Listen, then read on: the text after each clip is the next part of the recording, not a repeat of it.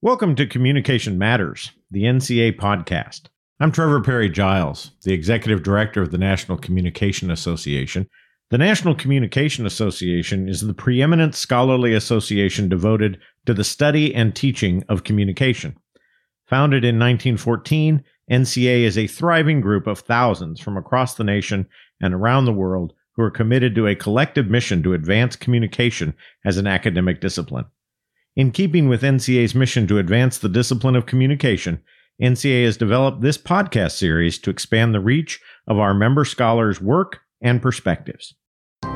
This is Communication Matters, the NCA podcast. Today's special episode of Communication Matters, the NCA podcast, is presented in honor of Labor Day. Two graduate employee labor activists, Jose G. Izaguirre III and Alicia Massey, join me to discuss their experiences as labor organizers and the effect that the COVID-19 pandemic may have on graduate employee organizing. But first, a bit more about our guests. Jose Joe Izaguirre is a recent PhD graduate of the University of Illinois at Urbana-Champaign and an incoming faculty member at the University of Texas at Austin. Congratulations on that. Dr. Izaguirre serves as a grievance officer for the Graduate Employees Organization at UIUC from 2018 to 2019 and participated in the union's 2018 strike. Dr. Izaguirre researches in the area of rhetoric and public culture and Latinx studies, with a dissertation that focused on how the Vietnam War influenced the rhetorical formations of Latinx identity. Alicia Ali Massey is a coalition of student employee unions, formerly the Coalition of Graduate Employee Unions, coordinating committee member. Massey is a Joseph Armand Bombardier doctoral scholar, a PhD candidate, and a lecturer in the School of Communication at Simon Fraser University in Vancouver, Canada. We've gone international, folks. Massey's research focuses on issues related to precarious work, gender, race, from a socialist feminist perspective. Hi, Joe. Hi, Ali. Thank you very much for joining me today, and welcome to Communication Matters. Thank you. Glad to be here. Yeah, thanks so much for having me. It's a pleasure to be here. So I would love to hear a little bit about each of your experiences in the labor movement, such as the positions that you've held or currently hold. Joe, could you tell our listeners a little bit about what a grievance officer does for their union? Sure. I consider the role to be a kind of formal advocate. The grievance officer has the responsibility of being able to recognize breaches of a negotiated contract between the union and the university. So I considered my job to be primarily one where I wanted to be able to make sure that the university was fulfilling their side of the bargain and help our own union members come to an awareness of what their rights were and what they should be able to anticipate and expect from the university for their own working conditions.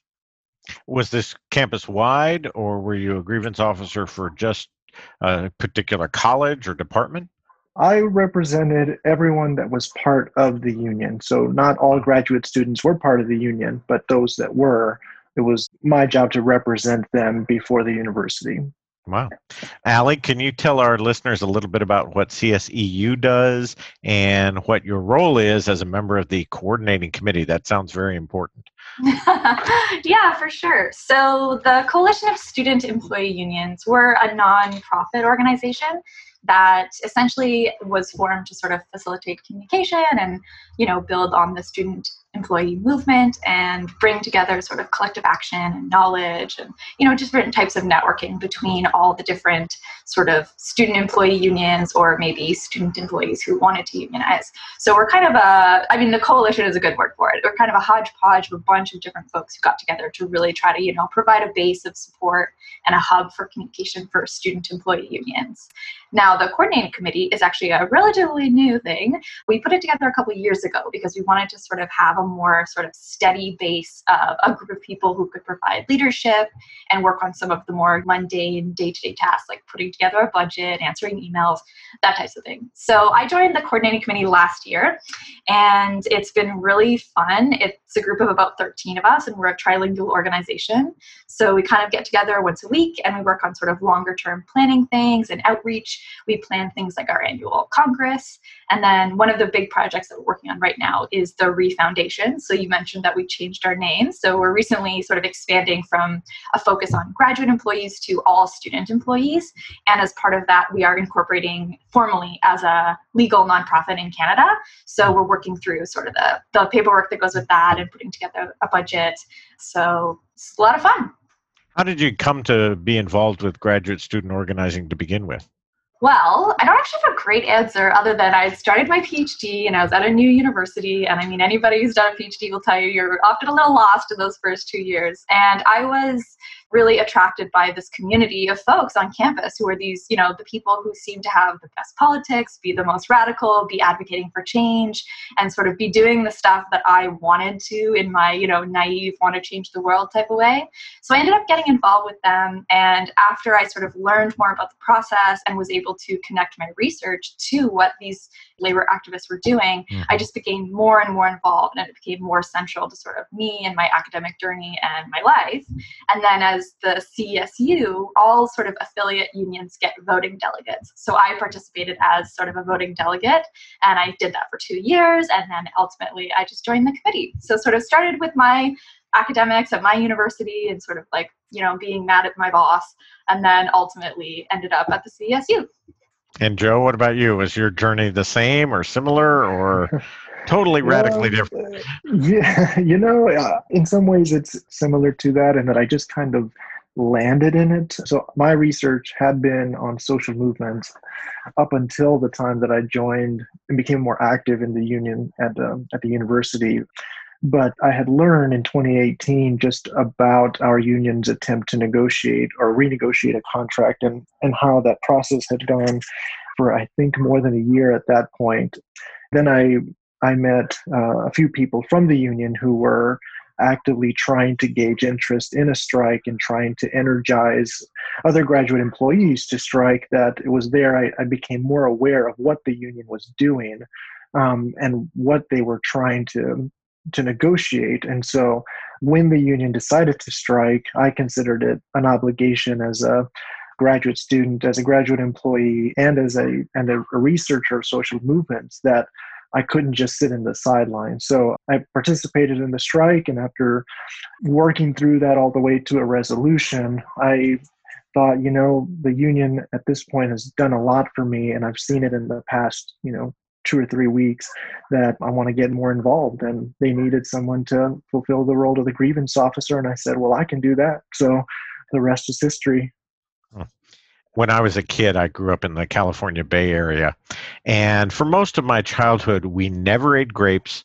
We never had tomatoes, and trying to remember what else we never ate. And it wasn't because we were trying to be bad vegetarians. It was because of the farm workers movement and Cesar Chavez and what was going on in the California Central Valley. This was in the Bay Area where I was living.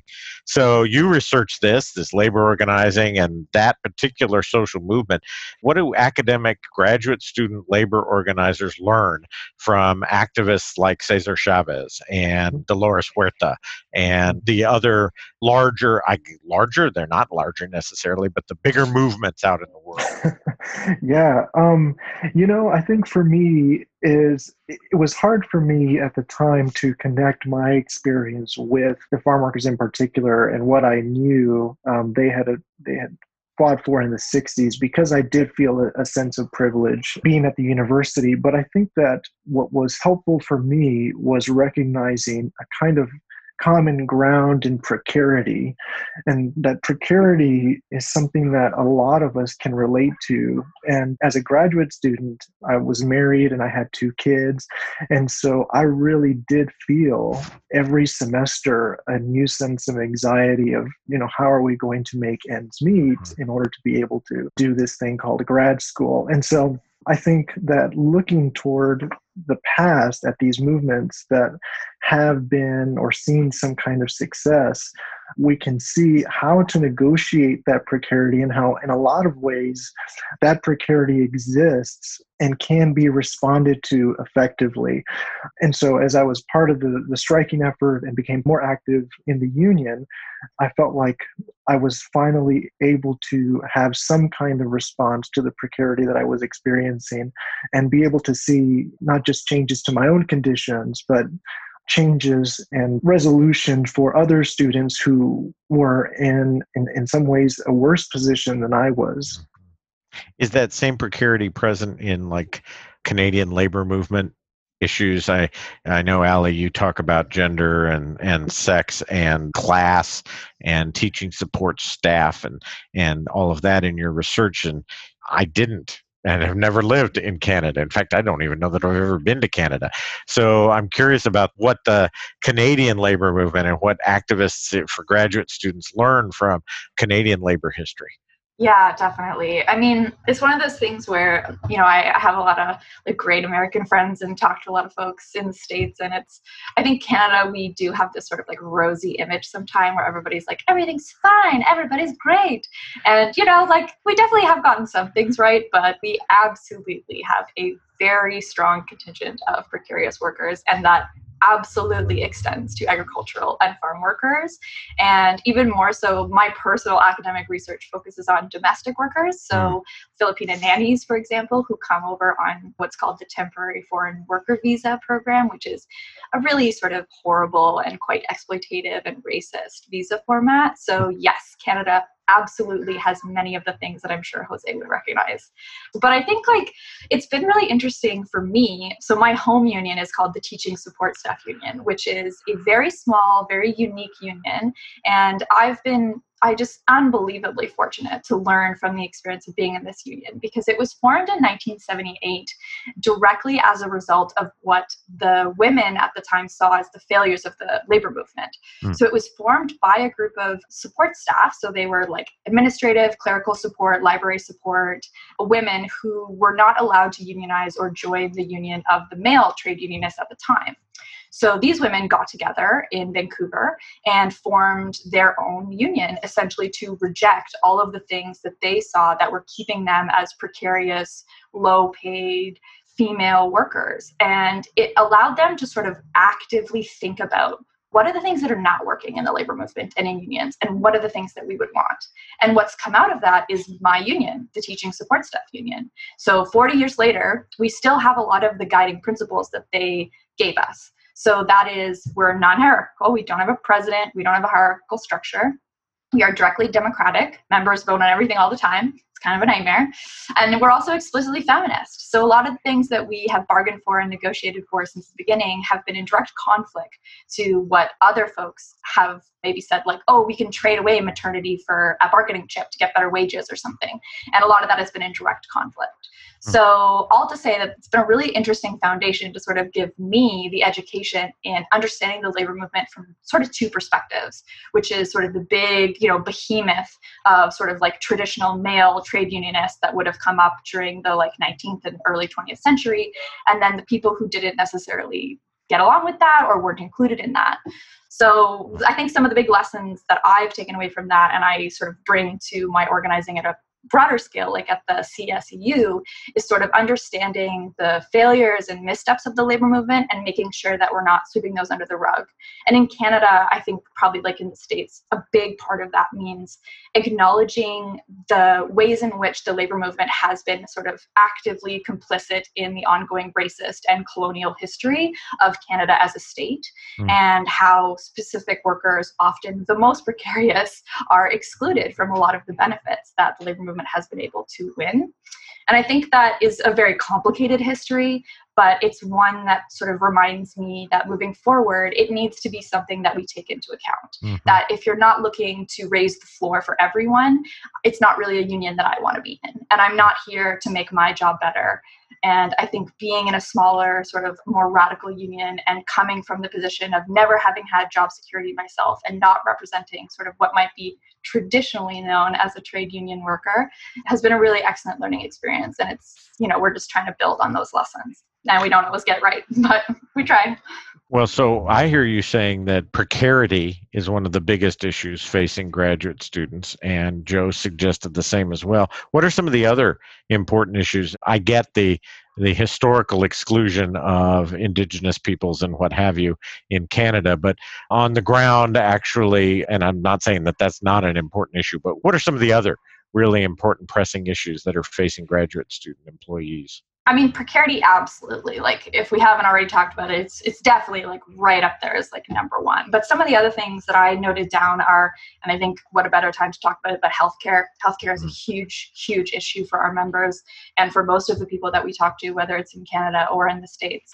Access to good, reliable healthcare, whether it's through the state or your job, it's a huge issue.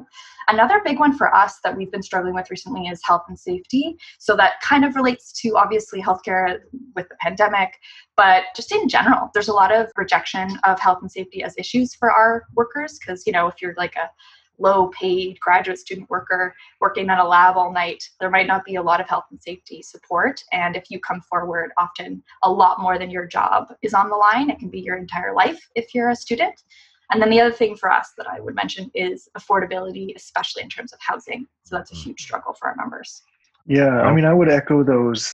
Each of those, I think, were prominent issues during the strike in 2018. And even now that, I'm gone now, but the university is in the process of renegotiating wages with the union. And so, I think that the healthcare issue is probably one of the more pressing for obvious reasons. But even throughout my time at the university, healthcare was always an issue in that the premiums were constantly on the rise and there didn't ever seem to be any kind of cap. And so a student who goes to, let's say, do a doctoral program and it takes them, best case scenario, 4 years to finish, they're going to see an exponential increase, or can expect to see an exponential increase in healthcare costs just to have some kind of healthcare coverage. And I think the other issue that became more prominent towards the end of my time there at the university was some kind of childcare. So there were a lot of students that had to work out childcare on their own without really any kind of support from the university. And the university might supply contacts, or they might supply local schools that might give some kind of childcare support, but my partner stayed home and took care of our two children, and we had moved away from our hometown and from family, and so we didn't have really any other options that would have been affordable, especially on a graduate student salary. So those two things, I think, were the ones that became more and more prominent the longer I was at the university. It sounds to me, too, like all of this contributes to this notion that we've talked about called precarity, right? Which could be said to encapsulate a lot of this. I think of, when I think of precarity, and tell me if I'm wrong, a coupling of both insecurity and just not getting paid enough. The low levels of graduate student stipends. I guess I'm curious as to your thoughts about if or how the COVID-19 pandemic maximizes or exacerbates feelings of precarity. Because prior to the pandemic, we were seeing a real burst of graduate student organizing and, some wildcat strikes in California and some strikes in Urbana-Champaign. But, I'm wondering what the consequence of this pandemic is going to be on graduate student organizing and on that all-important question of precarity. I think one of the things that stands out to me is, whenever we talk to graduate students and they were in some kind of research role or teaching role, very rarely did I hear graduate employees complaining about students or complaining about the research they were doing. They enjoy the work that they're doing.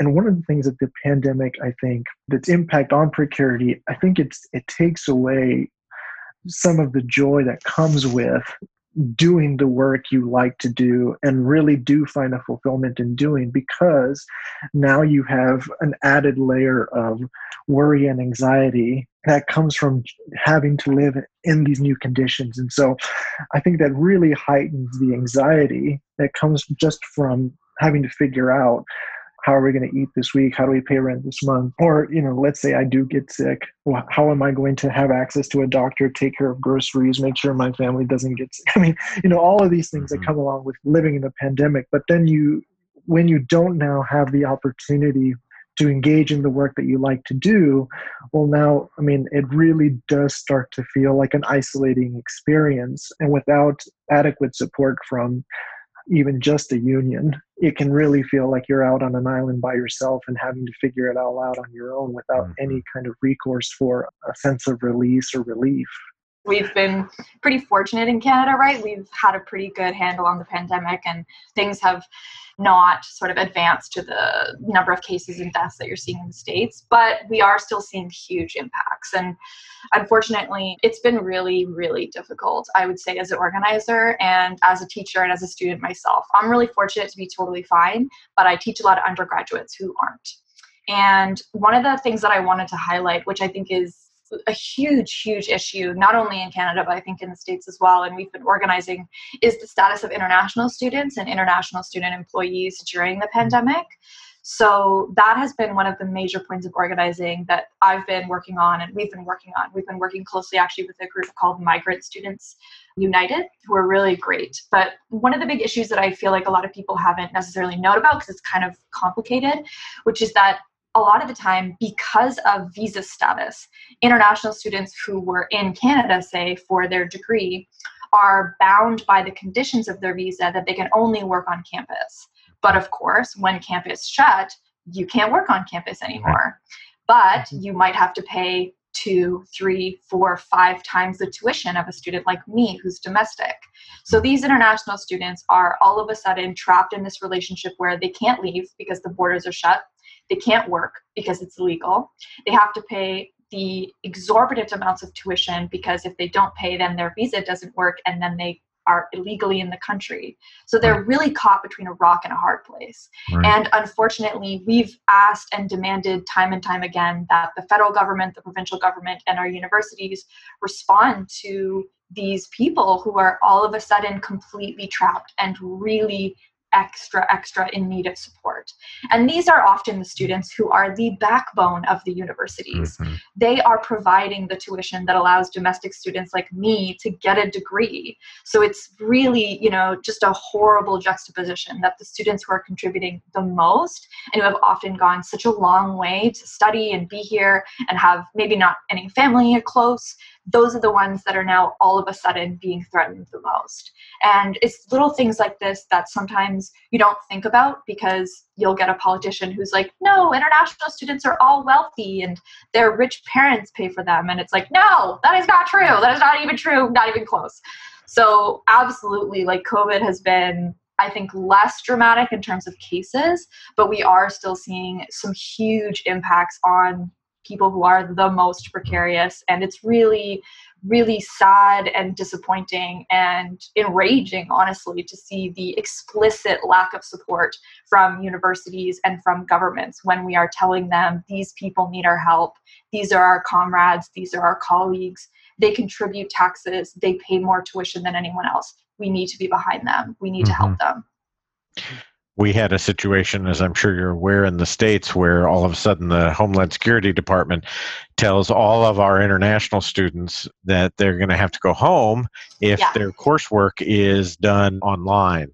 And they pulled back from that. But you're right to uphold the precarity, the special precarity, I guess, of international students. I'm wondering, do they have the same sort of history or interaction or understanding, I suppose, of labor organizing? Yeah, that's a good question. I mean, I don't know. I obviously can't speak for everyone, but and this actually is a lesson that I would say doesn't necessarily even apply to international students, but applies to a lot of people just from elsewhere, which is that there isn't necessarily the same level of understanding or good feelings about the labor movement. Right. Like a lot of the times I will meet people who are like, oh, I have been very clearly told to stay away from unions. Like they are extremely dangerous. They're very problematic.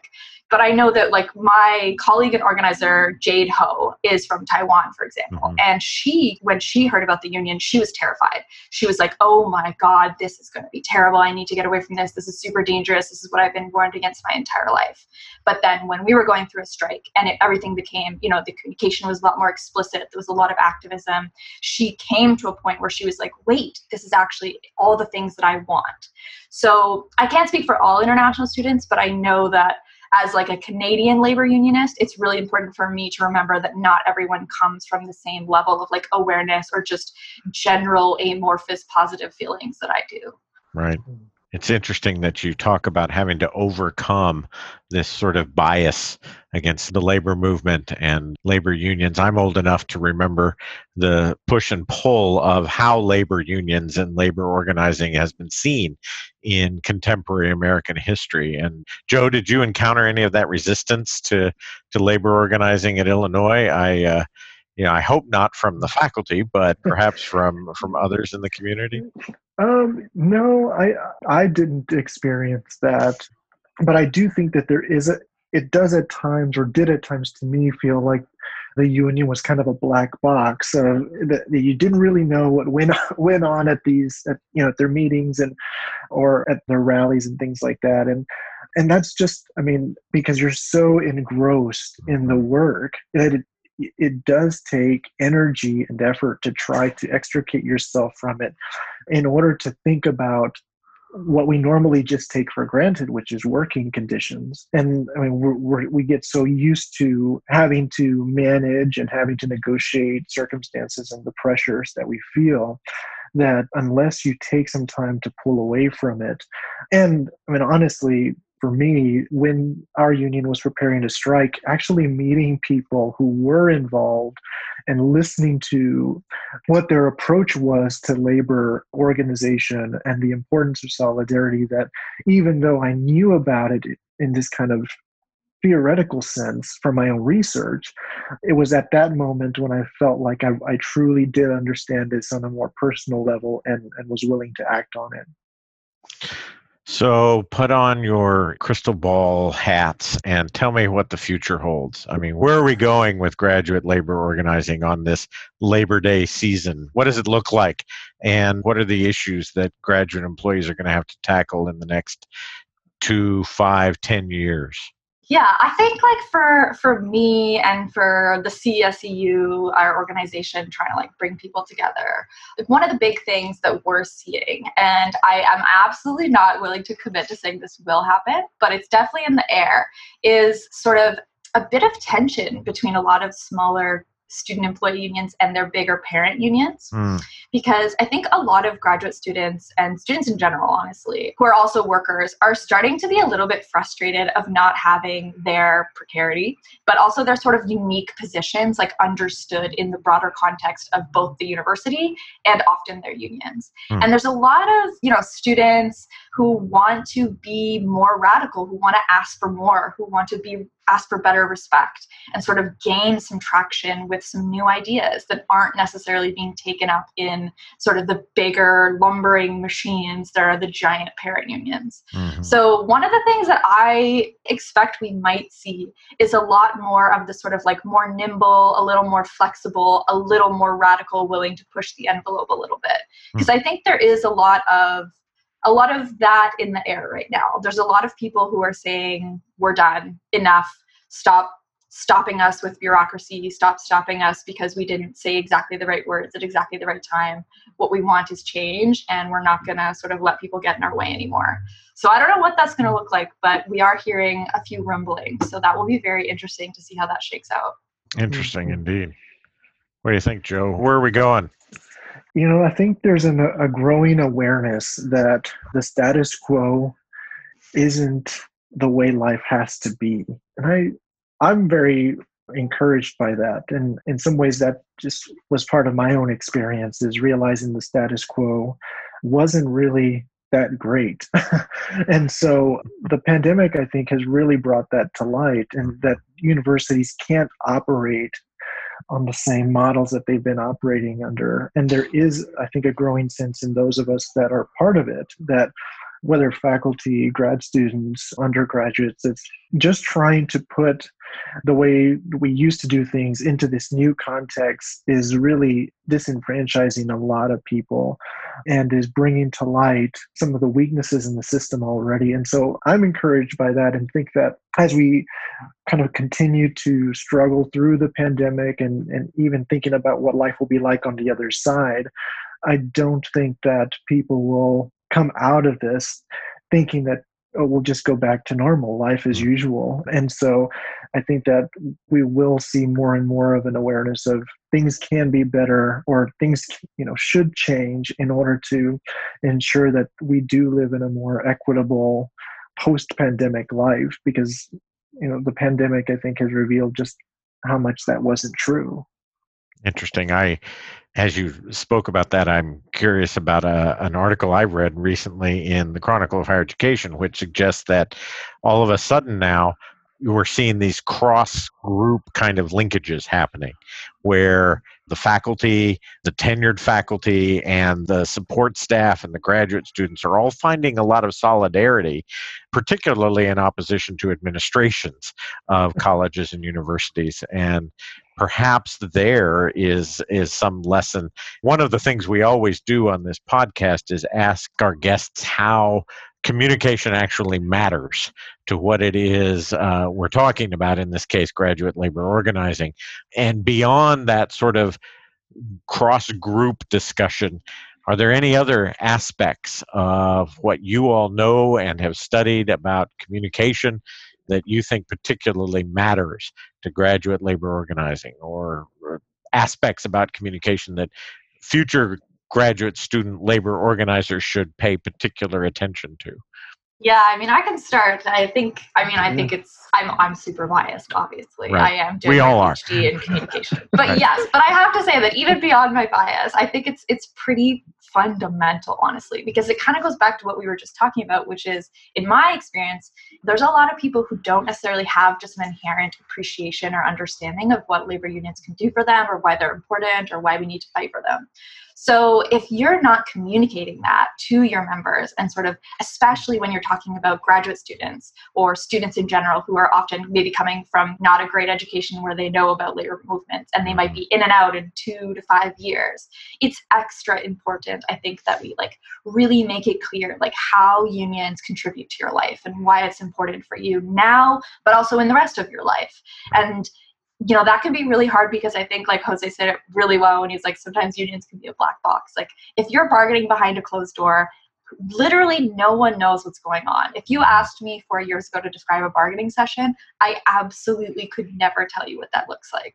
But having things like open bargaining, or having things where you're very, really just asking your members to tell them very plainly, what do you want? What do you not like about what we're doing? And explaining why unions are important, and explaining how to form your own union if you want to. Basic stuff like that sometimes doesn't really get passed on. And I think that sometimes we get so wrapped up in it, those of us who've been doing this for years, that we forget the basics. So I really think that sort of getting down to that foundational level and imagining yourself as an 18, 19, 20, 21-year-old who kind of knows nothing, those are the things that we really want to be getting, and, getting them in early so they can help us, rebuild the labor movement that will inevitably topple capitalism. Right. Well, there you go.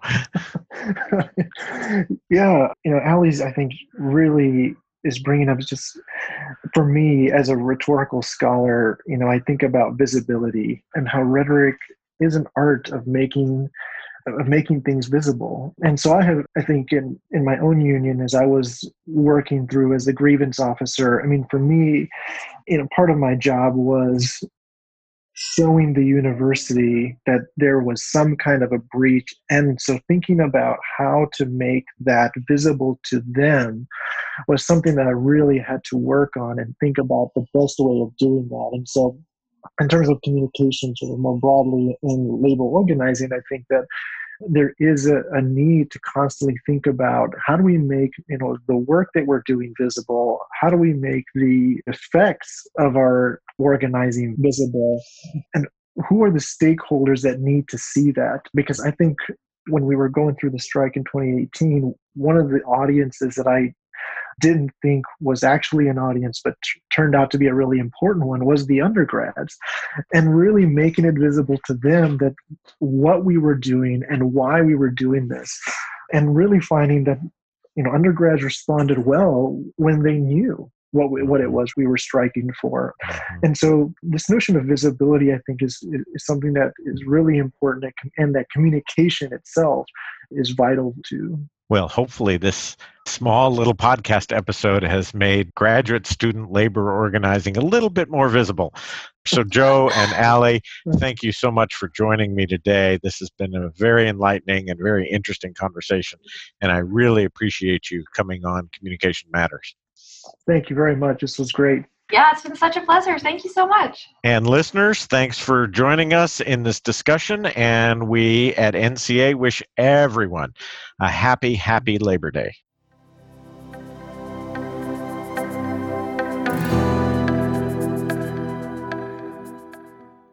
Listeners, make sure to tune in for our next episode on September 17th, featuring current and former NCA Journal editors. Deanna Dannels, Professor of Communication and Associate Dean of Academic Affairs at the College of Humanities and Social Sciences at North Carolina State. Corey Floyd, who is a professor in the Department of Communication at the University of Arizona. Shiv Ganesh, Professor in the Department of Communication Studies at the University of Texas at Austin. And Ronald Jackson II, Professor of Communication at the University of Cincinnati and a past NCA president, joined me to talk about their experiences as being editors of NCA journals. They offer their thoughts on the rewards and challenges that aspiring editors can expect. Be sure to engage with us on social media by liking us on Facebook, following NCA on Twitter and Instagram, and watching us on YouTube. And before you go, hit subscribe wherever you get your podcasts to listen in as we discuss emerging scholarship, established theory, and new applications, all exploring just how much communication matters in our classrooms, in our communities, and in our world. See you next time. Communication Matters is hosted by NCA Executive Director Trevor Perry Giles and is recorded in our national office in downtown Washington, D.C. The podcast is recorded and produced by Assistant Director for Digital Strategies, Chelsea Bowes, with writing support from Director of External Affairs and Publications, Wendy Fernando, and Content Development Specialist, Grace Hebert. Thank you for listening.